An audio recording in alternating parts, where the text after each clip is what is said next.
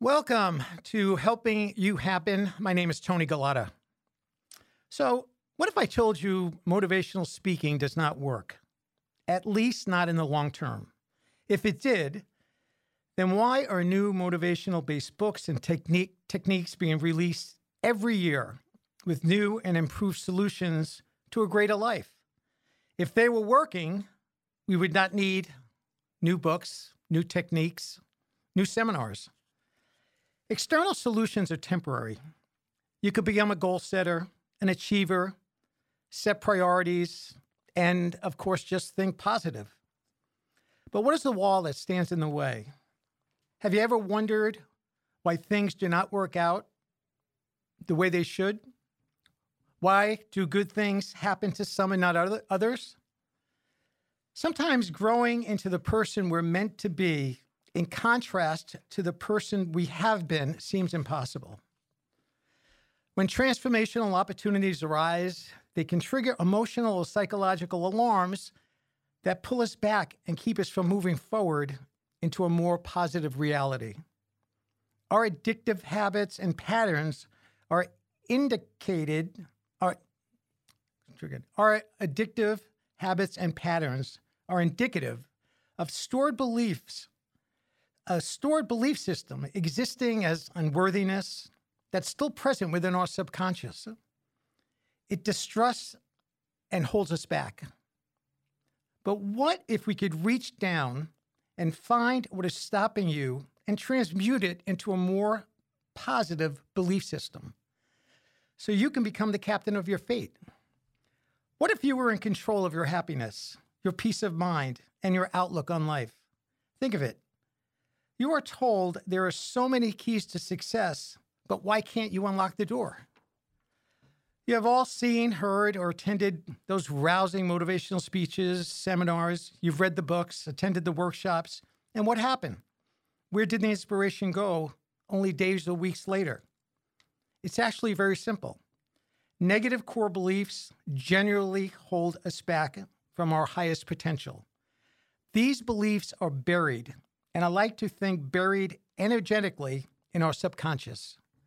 Once you believe something, you'll filter out evidence to the contrary. Someone who believes they're stupid, for example, may chalk up a good grade on a test to luck and declare that that success was just a fluke. In addition, once you've developed a core belief, you'll pay close attention to any evidence that reinforces that belief. So, if someone who believes they are not smart passes 9 tests but fails 1, they'll conclude the one failed test serves as further proof for the lack of their intelligence. I mean, just think about that. All of us have our own set of beliefs that shape our lives. This set of beliefs affects what we think about ourselves, others, and the world at large. It also greatly influences our emotions and actions. Consequently, it also affects how successful and happy we are. A belief is something we consider to be a fact. It is anything that we assume to be true. We use our beliefs to understand and navigate this world. We also use our beliefs to keep us safe. That is why we try to preserve our beliefs after they are formed, and we guard them very carefully. Our beliefs serve to function as our subconscious autopilot. Once formed, these beliefs become ingrained in us. We take them for granted, and we also assume our beliefs to be factual, whether they actually are true or not.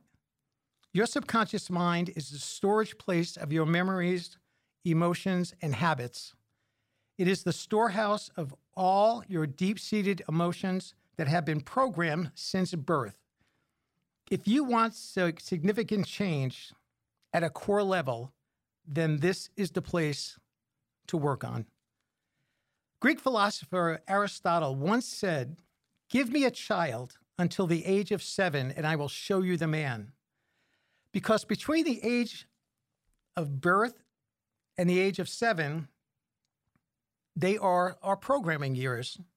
During these years, children will spend most of their time in alpha and theta brainwave cycles, which is the same state a person is in when they're in hypnosis or meditation. So you may want to imagine yourself as a child walking around in a permanent state of hypnosis, being programmed by the environment, open to suggestion in a super learning state. These are the years when we take our beliefs about ourselves and life, and many of these will remain unconscious throughout the rest of our lives. Though they will show up in our behaviors and achievements, our goals will... I'm going to read that over again.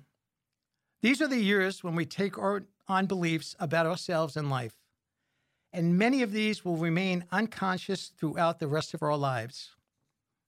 If you think about it, every belief that you have has been put there or suggested by someone else. Your ultimate success, whether business or personal, is dependent on your thoughts, beliefs, and emotions. The way you currently think and believe will shape your world. You quite literally have the ability to mold and shape the various areas of your life based on how you choose to think, believe, and feel. We live in a world of pure potential, as physicist David Bohm calls it. We live in a world where everything is possible, and science is now proving that through quantum physics. Neville Goddard taught causative imagining. The premise is that we can create our futures by imagining what we want with feeling and gratitude, and the absolute belief that what we wanted presently exists.